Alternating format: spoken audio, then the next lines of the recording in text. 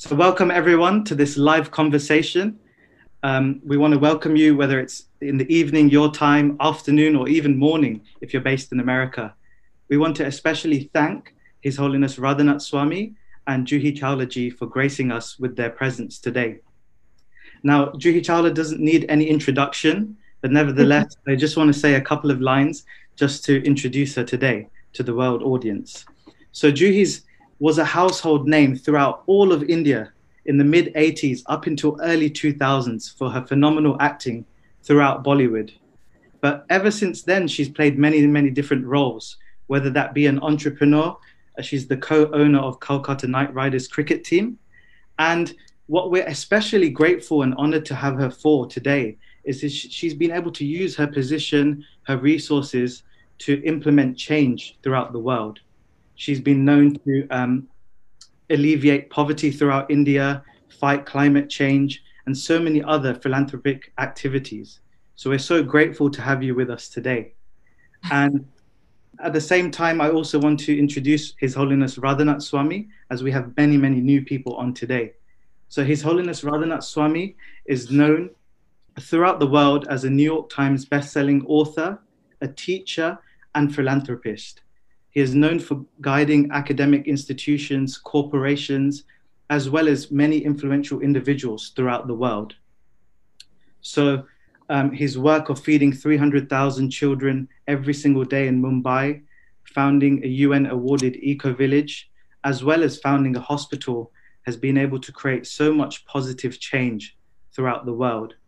So we're so grateful to the both of you for agreeing to do this conversation and gracing us with your presence.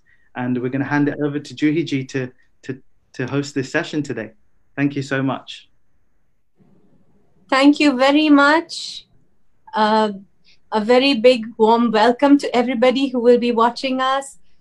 I am so pleased and so privileged to be given this opportunity to have a conversation with Your Holiness Radhanath Swami ji, whom I've known for a couple of years, and it's always a pleasure to listen to him. Swamiji, I remember the very first time we met was at the launch of your book, The Journey Home. My friend Dr. Swati Piramal had invited me for the occasion. And it was since then, whenever she has invited you to her home for talks, she always called me up and said, would you like to come? And in a flash, I was like, I'm going to be there. And really, I don't know. I'm sure you never noticed, but I was always there sitting, eyes and ears wide open, listening to you. Your words have always been so calming, so wonderful. You make us all feel and believe that we want to be part of that beautiful world of kindness, love, and compassion. Thank you so much, Swamiji, for giving me this opportunity to have a conversation with you. Thank you, Juhi, for being with us today and allowing me to be with you. And I cannot express how inspired and grateful I am to you for offering all the gifts that God has given you in the form of talent and intelligence and fame and influence. And you're really trying with all your heart to use it as an offering for the well-being of people all over India and the world. And this example is such a significant, important, and crucial offering that the world really needs to see. The Bhagavad Gita tells, Yad yad acharati strestas tat evedarojana sayat pramanam kurute lokas tadanuvartate. That what leaders do through their example is what the common people will follow. And the world is so much blessed to have a leader like you, Juhi. Thank you. You're very kind, Swamiji. But you know what you just said, actually, I began to feel that recently when I started talking about radiation or about, well, now we use technology all the time, but at least to be aware of what is behind it, and plastic pollution. And those moments, I actually felt that, yes, maybe I was made a star so that I could talk about this. And I felt it from deep within. I didn't know where it was coming from, but I felt, no, this is what God made me a star.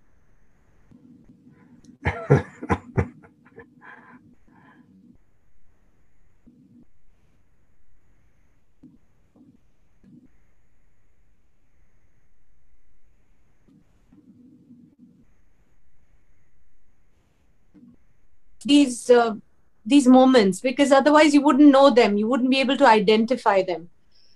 Thank you very much, Swamiji. I'll take you on to the topic for today. Was chosen by your people. They said it ought to be: earn with dignity, spend with compassion. And I wanted to ask, the question arises when you feel there is a need of this kind. So what is it? Where is that vacuum that you feel there is within us that needs to be filled? And that is why you chose this as the topic for today.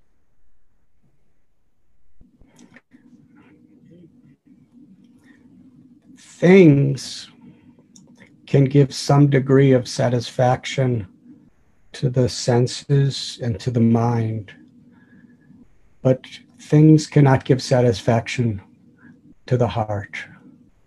It is only to love and to be loved that gives fulfillment to the heart.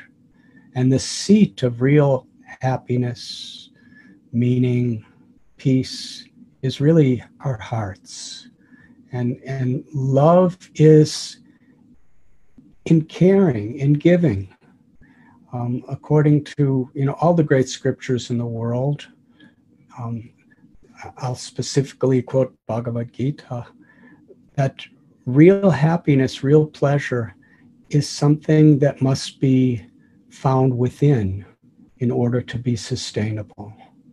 Because this body is always changing. It's very vulnerable, and it's subject through time to old age, disease, and death. It's inevitable. And the mind is changing much more rapidly even than the body. So how to find sustainable peace and happiness in a world that is ever changing and we're always so vulnerable? For that, a journey within is required. And this is the very heart of all spirituality, of all religion, of all yoga, is to know oneself, that we are the eternal soul, the Atma, the Jiva.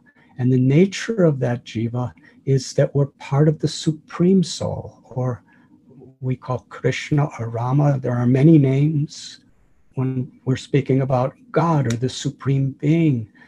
And to feel the love of God and to be an instrument of the love of God is actually who we are. It's our true nature. And in that, there is a peace, a happiness, a love that is not subjected to the changing, unpredictable conditions of this world.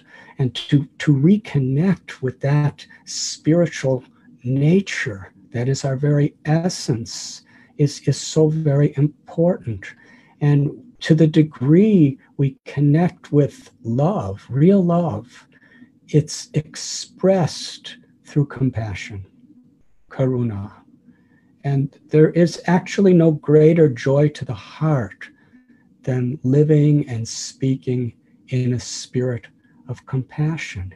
It gives us the greatest meaning, the greatest purpose, and the most satisfying experience of life. To earn with integrity, to spend with compassion, really should be a goal that we're striving for then we have a truly fulfilling, enlightened life, and we can leave a legacy of compassion to influence our children, our grandchildren, and the society around us to whatever effect we could have. Swamiji, I want to know, this realization somewhat came to me now, recently, past couple of years. Before that, whenever I heard a Swamiji speak of love, I would be like, love my neighbor. I don't even know who's living next door. How do I love them? How do I love, anybody? It's only because of experience of life and then listening, then it kind of came together, and now I know what it is all about. But now I wonder, when is this learning supposed to begin? I'm halfway through my life. Does this mean all our children who are, their education is totally different? Our education is very just about information, doing business, making money, competing. When are they going to come to this? How will they understand this when I say to them, be compassionate, be mindful of how you treat your staff, think about them? They don't get it. And now I know I can understand why they don't get it, because they're not learning it every day. They're not being told this when they're little or when they're growing in their place of education. So I'm saying, whereas we totally agree with what you say, how do you get the youngsters, the youth to understand this early in life so that their life is enriched and they don't have to wait till they reach my age to come anywhere close to it? Thank you.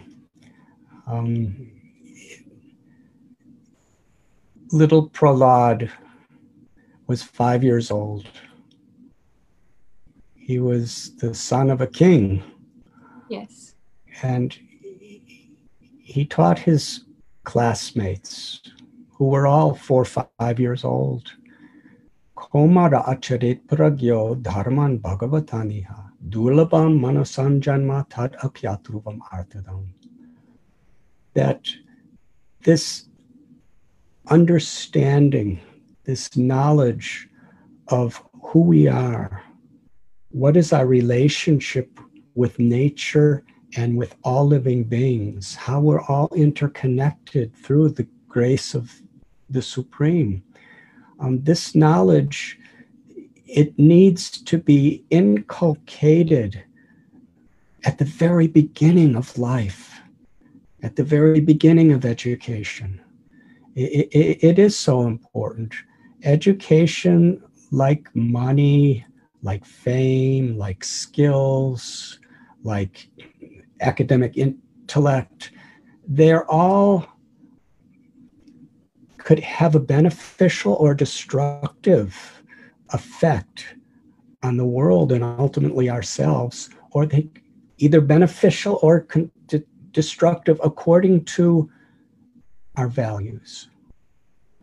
An example is a knife in the hands of a thief will kill somebody to steal for one selfish purpose.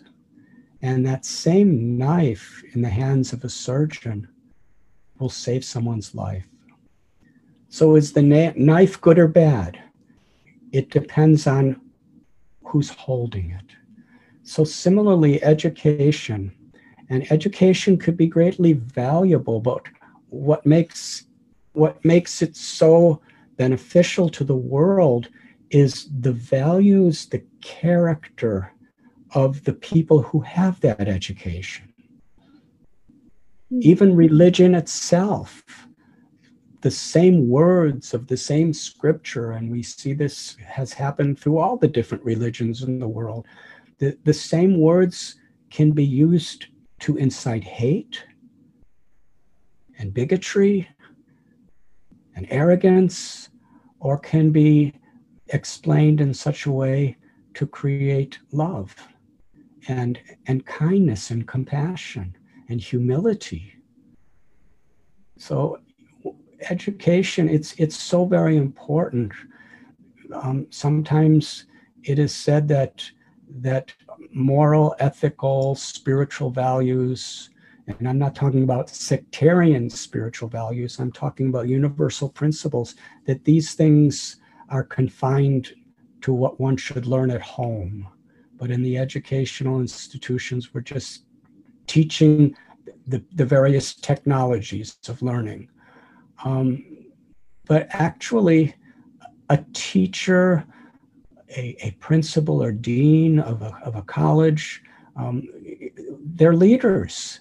And the example they set and the values that are inculcated, the ethics, the principles, unless that's part of the education, then we're actually doing harm to the students, because they can use the very thing that they're learning to hurt themselves, to hurt their families, and to hurt the world.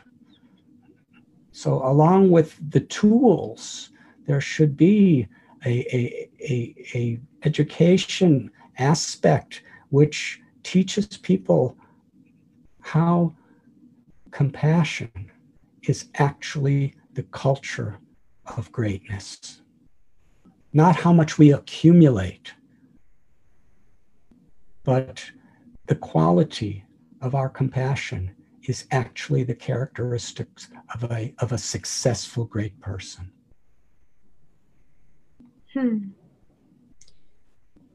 I just again say, in today's world filled with material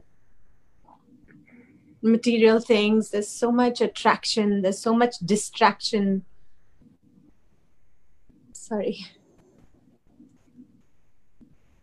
There's so much distraction, there's so much attraction, that to be able to understand what you're saying when you're growing up, and with the kind of education we have in schools, I don't see it in a lot of schools. Well, another thing, Juhi, is, in the system that's often in India and in the world today, there's so much competition that creates depression and inferiority feelings. And, suicide among students is a serious problem in the world, because there's such a competitive attitude that's promoted, of you're good if you accomplish in this particular way from a quantitative perspective. Yes. But, not everybody is the same equipped. It's not just a matter of how hard we try. We all have our own unique and special gifts in life. And the greatness of education should really give people encouragement and value that if I'm trying my best, it's not a matter of the quantity of the results that makes me successful. It's the sincerity of our intent. Yes. And the only person they say that you should compete with is yourself. Just if you're better than you were yesterday, then you are succeeding, or you're on your path. You're on the right path. Yeah, we're so much conditioned to compare ourselves to others. And the problem with that is, if we do better than others, then we feel arrogant and sometimes even condescending. And if we're not as good as others, we can feel very depressed and sad. And we should all recognize and appreciate what each other can do and be our best. And the competition should be inspiring us to do better. It should not depress us into a false expectation of what we really can't do. Swamiji, please bless me. We are working on our Gurukul, which has been there for 80 years, and now we are just trying to recharge it. And these are exactly the values that we want to make again. They were there, but somewhere along the way, they slipped away.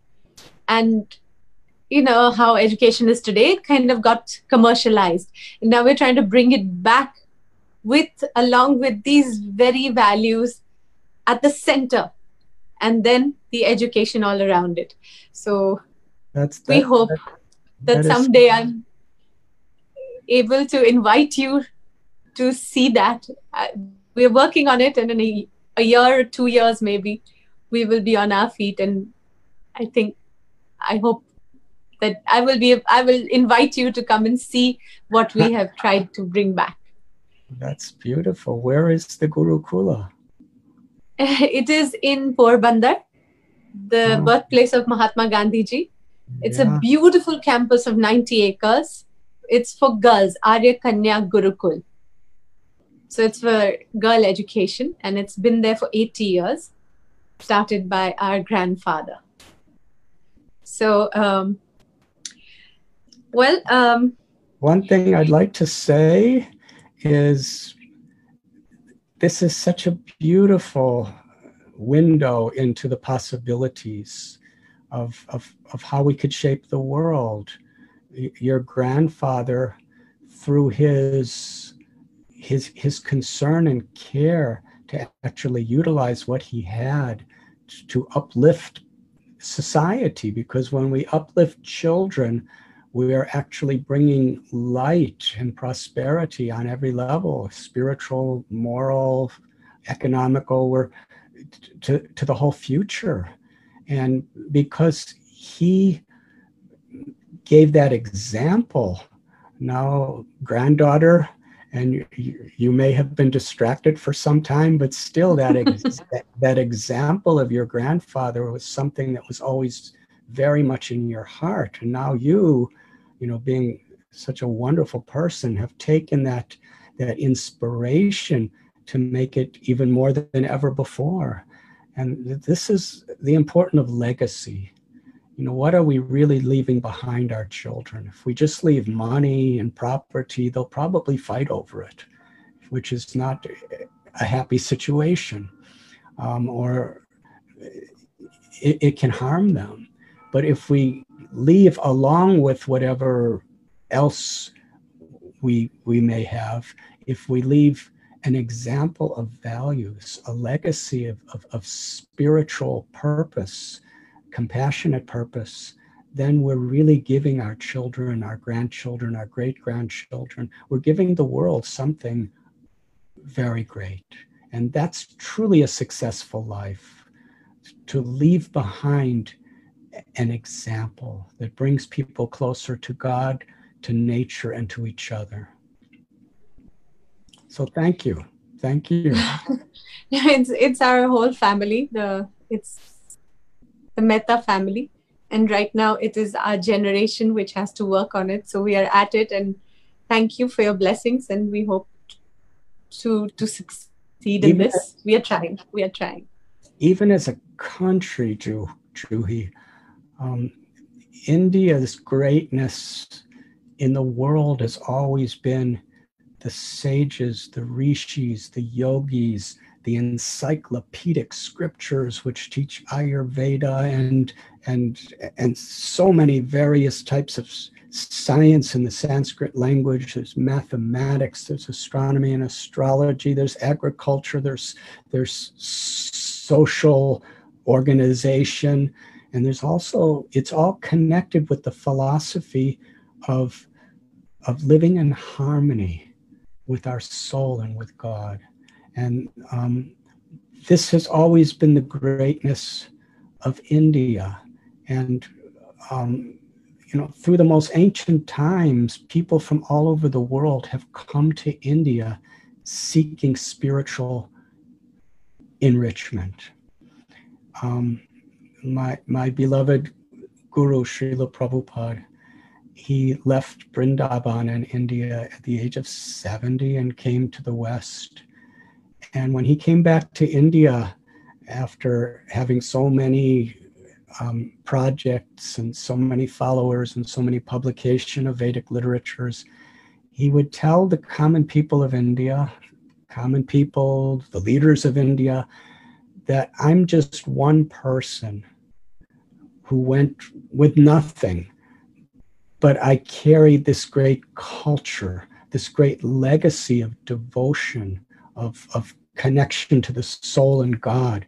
And look what I have done.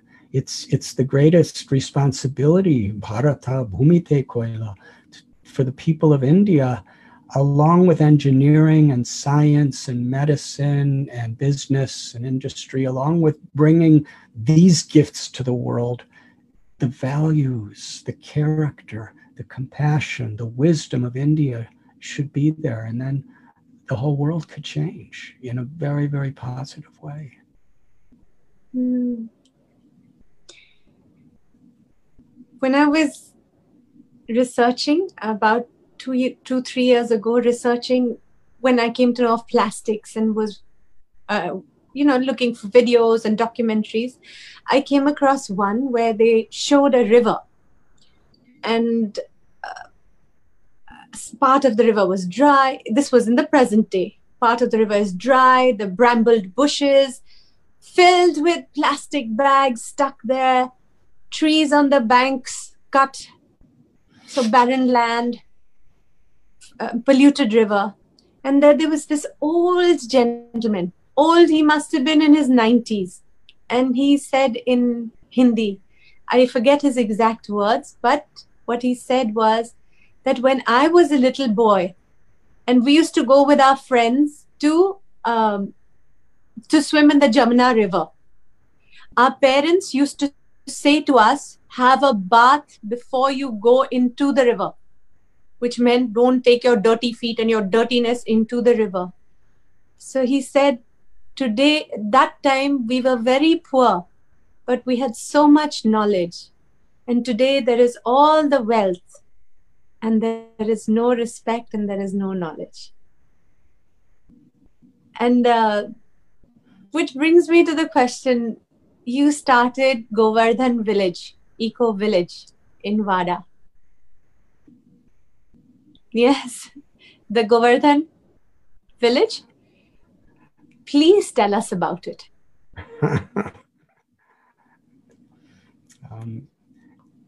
The idea of education, the root of that word, educare, which I believe is Latin, it doesn't mean to accumulate data and put it in your brain. Actual educare, the meaning of education in its original form, is to bring out what is already within us. Yes. And that's so very, very important. And the idea of yoga is to harmonize the body with the mind, with the heart, with the soul, to harmonize our very self with other living beings and with nature. And interestingly, the word religion comes from religio, which means to reconnect with what is within us, to reconnect. So yoga, religion, they're actually coming from the same source, to connect with our true self and live in harmony with the values that are inherent within us. The Bhagavad Gita tells, and Govardhan Eco Village is really based on this one verse of Bhagavad Gita. May I cite it? It's Bhoktaram Yagyatapasam Sarva Loka Maheshwaram Suhridam Sarva Bhutanam Gyatva Shanti Mrichyati. And essentially what this verse is saying is that the Supreme Being is the proprietor of everything that exists. That means nature is sacred property. Nothing really is ours. Ownership really means control. And essentially, we don't really have control over anything. You know, our wealth, if the economy changes, we could lose our wealth and it could be beyond our control. And ultimately, we grow old and we die and we can't take anything with us. So, you know, essentially nothing is really our property. Everything is sacred, divine property. God is like the sun planet, and all of nature and everything is like the energy of the sunshine. And to respect that. And Suradam Sarvabhutanam. Similarly, every living being is a child of the one supreme source. We're all factually brothers and sisters. And the Bible tells that the first and great commandment is to love God with all your heart, mind, and soul, and to love your neighbor as yourself. But to love your neighbor as yourself means unless we know ourself, we can't know how to love our neighbor. That's so true. We actually have to learn how to love ourselves, not with arrogance, not with selfishness, but to love oneself, because love is not selfish. Love is not arrogant. The more we know ourselves, the more humble we become, and the more courageous we become, and the more motivated we are to actually do wonderful things in this world, whatever our particular role is. Atapumbir dvijastreshtas varnashrama vibhagasha shvanushtatasya dharmasya samsadyar haritoshanam. That the real success of whatever we do and whatever role in society we may be is how we water the root of the tree, how we please God. And that pleasure comes through this principle, by understanding everything is sacred property entrusted in our care. And all living beings are God's sacred children who are to be respected and protected accordingly. So Govardhan Eco Village is a place where we have many ecological projects, water harvesting, because there's so much suicide and poverty due to drought. But if the science, the technology, which is very natural of harvesting water, can provide enough for our crops and for our family throughout the year. And we have a wonderful machine that our people created, which transforms plastic into usable oil without even the slightest trace of pollution in the atmosphere. And we have organic farming and many different projects like this. We have an animal sanctuary, a bird sanctuary, and we're trying to also create better and better a human sanctuary. And whatever skills we're learning and developing, we're going to the villages and teaching them. But along with teaching in this, we're trying to inculcate the very principle behind it, that to respect nature, to live in harmony with nature, to respect the sanctity of life in all of its forms.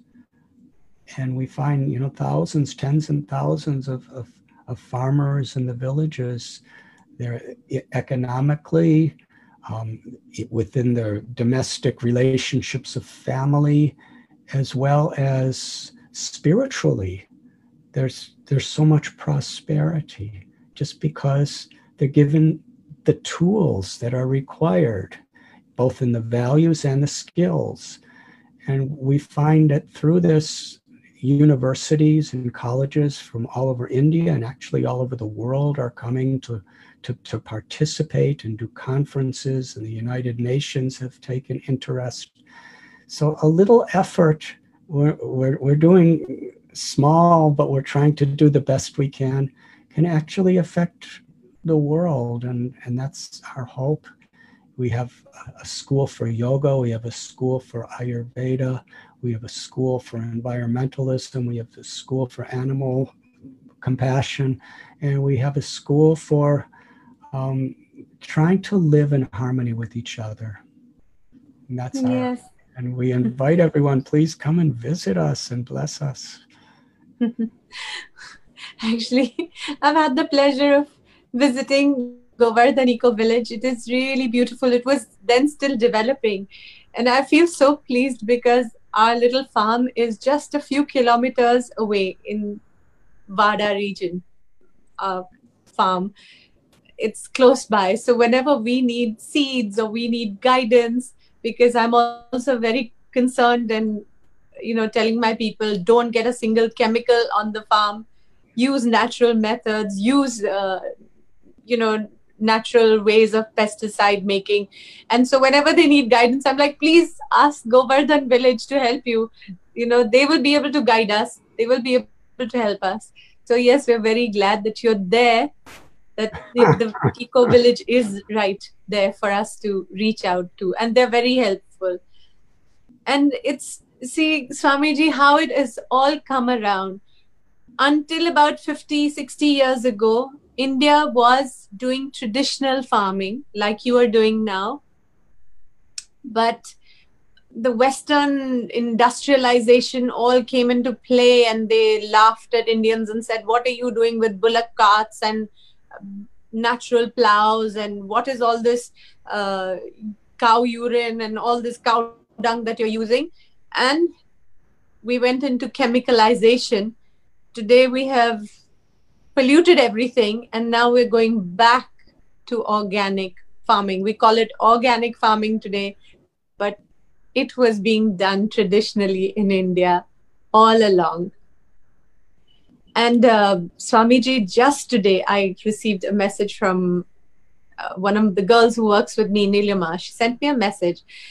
It's from Italy, a little snippet from Daily Mail. They say they now find traces of plastic in apples, pears, broccoli, lettuce, turnips, parsnips, turnips, things like that. This is what we've come to. Now, the plastics, all this industrialization, our modern living lifestyle, plastics is broken. It is not going away for like 1,000 years. So it's broken. It becomes microplastics, tiny, which you cannot even see. It's part of the soil. It's gone into the water and it's being sucked into the plants. So this is where we've landed ourselves by not following tradition, by saying, no, we are smarter than that and we have technology and let's use it and let's twist and turn nature for our convenience, for our greed. So it was a shocking piece of news to read. One knew that plastic pollution has reached levels, unthinkable levels, but now it is in your food that you are eating, your plants, your vegetables, your fruits, and it's extremely sad. What we are, like you said, what are we leaving? What are we doing for our children? Where are we going? When we build a house, whether it be a simple little hut or whether it be a beautiful mansion or skyscraper, it's very important that we have a strong foundation. And what you're saying, Juhi, is so crucial for the world to hear, that oftentimes what goes in the name of progress is how we build the house. what type of luxurious furnitures, what type of architecture, but we cannot neglect the foundation. It's wonderful to build a great house, but we need to be attentive toward the foundation, because otherwise it's not sustainable. When a storm comes, and storms will come, it will collapse. So similarly, when we're building our economy, when we're building, our industries, whatever science, education, whatever fields we're developing, we have to be very much aware that we have a good foundation. And that foundation is the values, the character, and the spiritual understandings that we have of how actually everything and everyone in this universe is connected. It's not a belief. We are all connected. And if we don't respect each other, then we exploit. We live with negligence of what we're doing to the future. And this is just, so crucial for the world, is to understand this principle. I love to use a simple analogy that this body we have, the human body, it's composed of so many various organs and limbs, and each one has a particular function, a particular color, a particular shape. There's the lungs, and the lungs cannot do what the heart does, and the heart cannot do what the kidneys do, and the kidneys cannot do what the brain does, and the brain cannot do what the little toe does. Yes. And the nature of a healthy body is every part of the body. We're not competing with one another. The brain is not thinking, I am better than the pancreas. Every part of the body is working, serving to nourish every other part of the body. And if you injure your littlest toe, every single limb and organ of your body is sending positive blood to heal the little toe. So, different people have different social statuses. People have different roles of society, different natures, different colors of skin, different nationalities. Some are monks and some are billionaires. Everybody is unique. But what makes us healthy individually is to the extent we have a healthy social body, where we are all there for each other. We live in harmony with each other. And when we pollute the environment, the air or the water or the ground, we're actually causing harm to all living beings. Yes. So humanity is in its true and holistic, realistic way, is inseparable from living in harmony and respect for our environment and for all beings. And that's an education that's so much required. Swamiji, I heard Sadhguruji say this, that this slowdown may have become a bit of a blessing in disguise. Whereas he said, if we continued the way we were, the economy running the way it was, we would have been doomed in 20, 30, 40 years. But this depression, this slowdown has actually, given us time to relook at what we've done. As in, otherwise, because everything was running, the industries were running and people are running, and nobody has time to think about what they're doing to themselves, to their businesses, to the earth. Everybody was just on the move.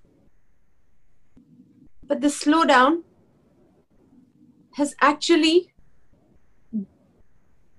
put a pause button. And look at it, Swamiji. For once, the air outside is the clearest it has been in many, many years. The seas cleared up, the water became blue, the birds are chirping in the trees. But on the other hand, there is fear of death and anxiety amongst all the people. You had said this once, that, you said this at the Google talk, that to clear the ecological pollution, you need to clear first the ecological pollution in your heart, or something of that kind, where you said you need to clear your heart first, and then only will this clear up. But today we are seeing a situation where everything around us, we've been locked up. Everything around us is actually cleared up. But man is filled with fear and anxiety right now.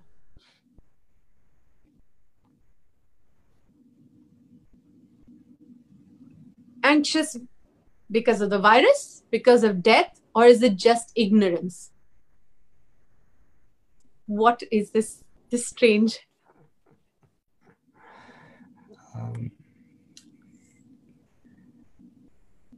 We will all benefit so much, individually, collectively, if we open our minds and our hearts to see opportunities, in sunny, pleasant days and in very stormy days.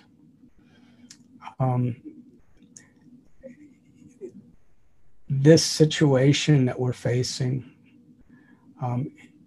it could be a curse or it could be a blessing, according to what we're seeking within it.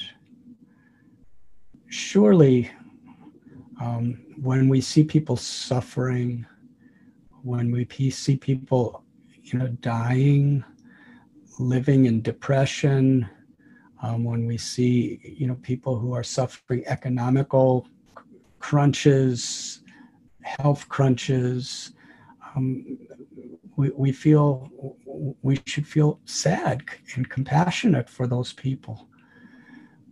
But at the same time, what is it we could learn to grow in this situation?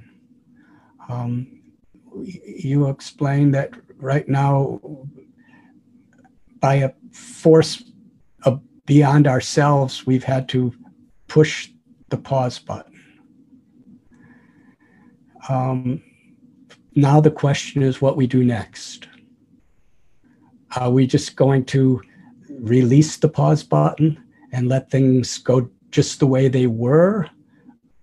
A reckless way of exploitation, pollution, and a lack of respect for human and natural dignity?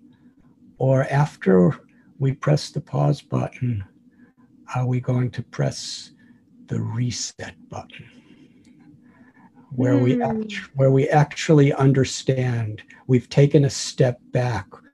We've come, just like if you're in a fast flowing river, you're being washed away so much, it's hard to see anything around you because you're just trying to survive. But if you come on the bank of the river and you see it from that perspective, you could actually see the whole situation of the river. So similarly, sometimes life, we're just so much in the stresses and the passions of just going through the routines we've been in. We don't really look around to see, what is the meaning and purpose of my life, and what's happening to the world, and what is it I really want in life, and what is it I want to give to my children in the world. But this is an opportunity to step back and to actually see. And sometimes we become discouraged because who am I?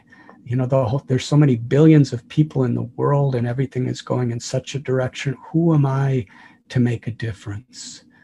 But actually, each and every one of us can make a historical difference by just living with integrity and compassion, living in harmony with God's grace the best we can.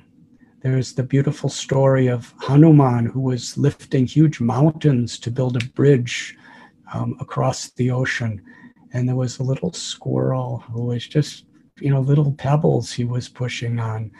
And Lord Rama, he told Hanuman that squirrel is doing exactly as much as you are, because that squirrel is doing the best she can, and you're doing the best you can. And the greatness of one's legacy is the sincerity and the integrity of our efforts, not the quantity. And what pleases God and what ultimately changes the world is that we're all just trying our best. Nothing is insignificant if it is done with sincerity and devotion and compassion. It's actually the greatest thing. You were speaking about your Gurukul in Mahatma Gandhi's birthplace. Gandhi said, "Be the change you want to see in the world." And that's where real fulfillment and meaning comes, when we're trying to be the change. We're sincere. We're trying to take guidance from people who inspire us. We're, satsang. We're taking guidance from holy people, from enlightened people, from like-minded people to make a change in the world.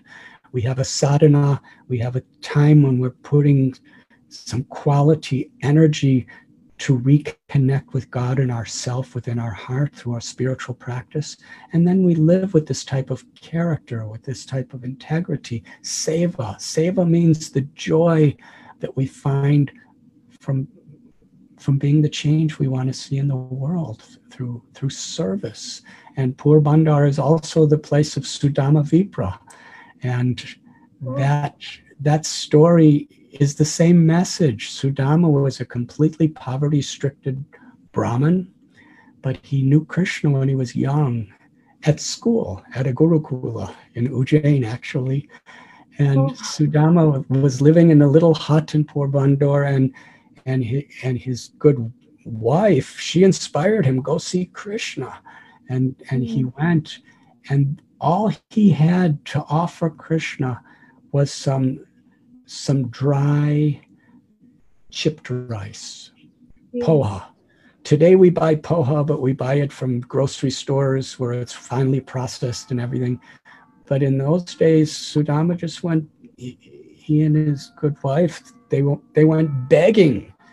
And usually people don't give beggars the best thing. They give usually the thing that means the least to them. So he begged for some of this chipped rice. And Krishna just ate one grain of that chipped rice, and he was so totally satisfied that when Sudama went home, he had a magnificent palatial home that just manifested. But the most beautiful part of this story, from your place, is that Sudama and family, they had the same spirit of devotion and sharing and compassion when they were living in a little hut in poverty and when they were living in a magnificent palatial building greater than Indra. It doesn't matter whether we're fabulously wealthy or whether we're living in a little hut. What matters is the sincerity of our intent to be the change we want to see in the world. That's what makes life meaningful. That's what makes life great. And when we all respect and honor what each other can do without being envious or arrogant, then we actually find the real joy, the real peace, and the real love which is within us. That is so beautiful. I hope I will carry those words in my heart and work upon them, absorb them. We have just my last question, because there's a lot of people over there in their homes who are anxious at this time, probably live in some kind of fear, maybe the elderly who feel, unsure of what the next day brings for them. People, like you said, who are economically now in hard times. Any words of any messages or any words of calm that you would like to say to them? When Draupadi was in a most distressful and hopeless condition, she took shelter of Krishna. She took shelter of God. And, whatever situation we're in, our supreme lover, our supreme beloved, our eternal friend, we call Krishna, Rama, God, is within our hearts. And to be aware of that I'm an eternal soul within this body. And whenever I take shelter of the Supreme Beloved, that's where I find the greatest shelter. And that's where I can inspire others with the greatest shelter. And that's where real peace and that's where real happiness is. And that's beyond all the changes of this world and beyond death itself. And that's the opportunity that all of us have. That's Dharma. And that's the potential that is so beautiful. And oftentimes we get so distracted, we forget our potential. I remember my beloved teacher, Srila Prabhupada, when he went to England, he was challenged by some journalists. Why have you come to this country? We have our own religion. We have our own everything. Why have you come? Mm-hmm.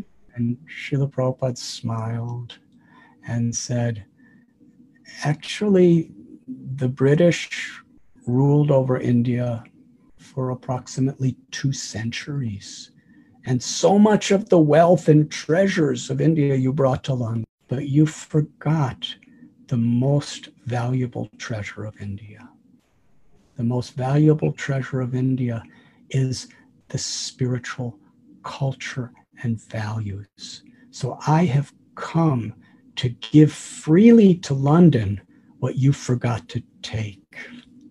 So when we're locked down at home and there's so much, stress and uncertainty, it's an opportunity to, in every way, try our very best to make things work well, but to take shelter of the wisdom, to take shelter through meditation and prayer, and especially chanting God's names, and to take shelter of people who inspire us, that can transform our lives.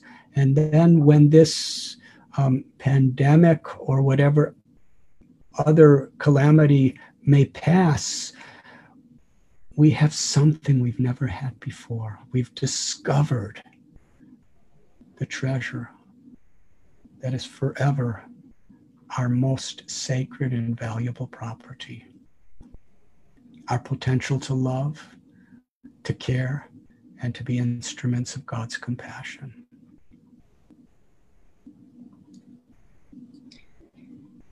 Thank you so much, Swamiji.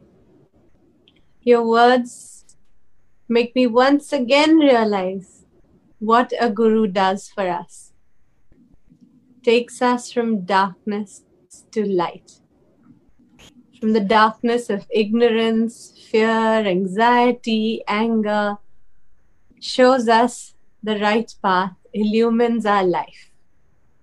And you have done that once again today. For me and for all who are listening to you today. I cannot thank you enough. I'd heard something very, very sweet. It said, Vasant aati hai, to prakriti khil uthti hai.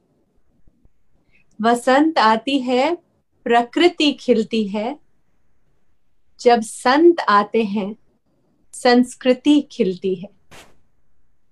So thank you for the culture, the wisdom that you impart and give all of us. 1 hour, 1 hour and a half is not enough. I wish we could talk more, and even a lifetime of listening to gurus is not enough. Just trying to understand what they say and trying to absorb what they have said to you and trying to make it a part of your life. But we are going to try, and so grateful to you for having given us this time. And we hope to have this opportunity again. But thank you so much for talking to us. Thank you, Juhi. I'm just a little messenger who's trying to share the wonderful gifts that my gurus have given to me. And thank you for being such an inspiration and such an example for all of us. And I'm a little Swami who really doesn't have anything except the enthusiasm to serve others. And you are such an accomplished person in your profession, in your career, and so loved and well known by others. And, together, if we just share the same enthusiasm, the passion for compassion, we could all, through our appreciation of one another and sharing with each other, we could all do something beautiful for the world. Thank you, Swamiji. Anytime you feel I can help you in anything, I will be more than happy to be there. Please just tell me. And otherwise, for all the wisdom that you have given us today, I'm eternally grateful. So, namaste. Namaste. Hare Krishna, and thank you so very, very much.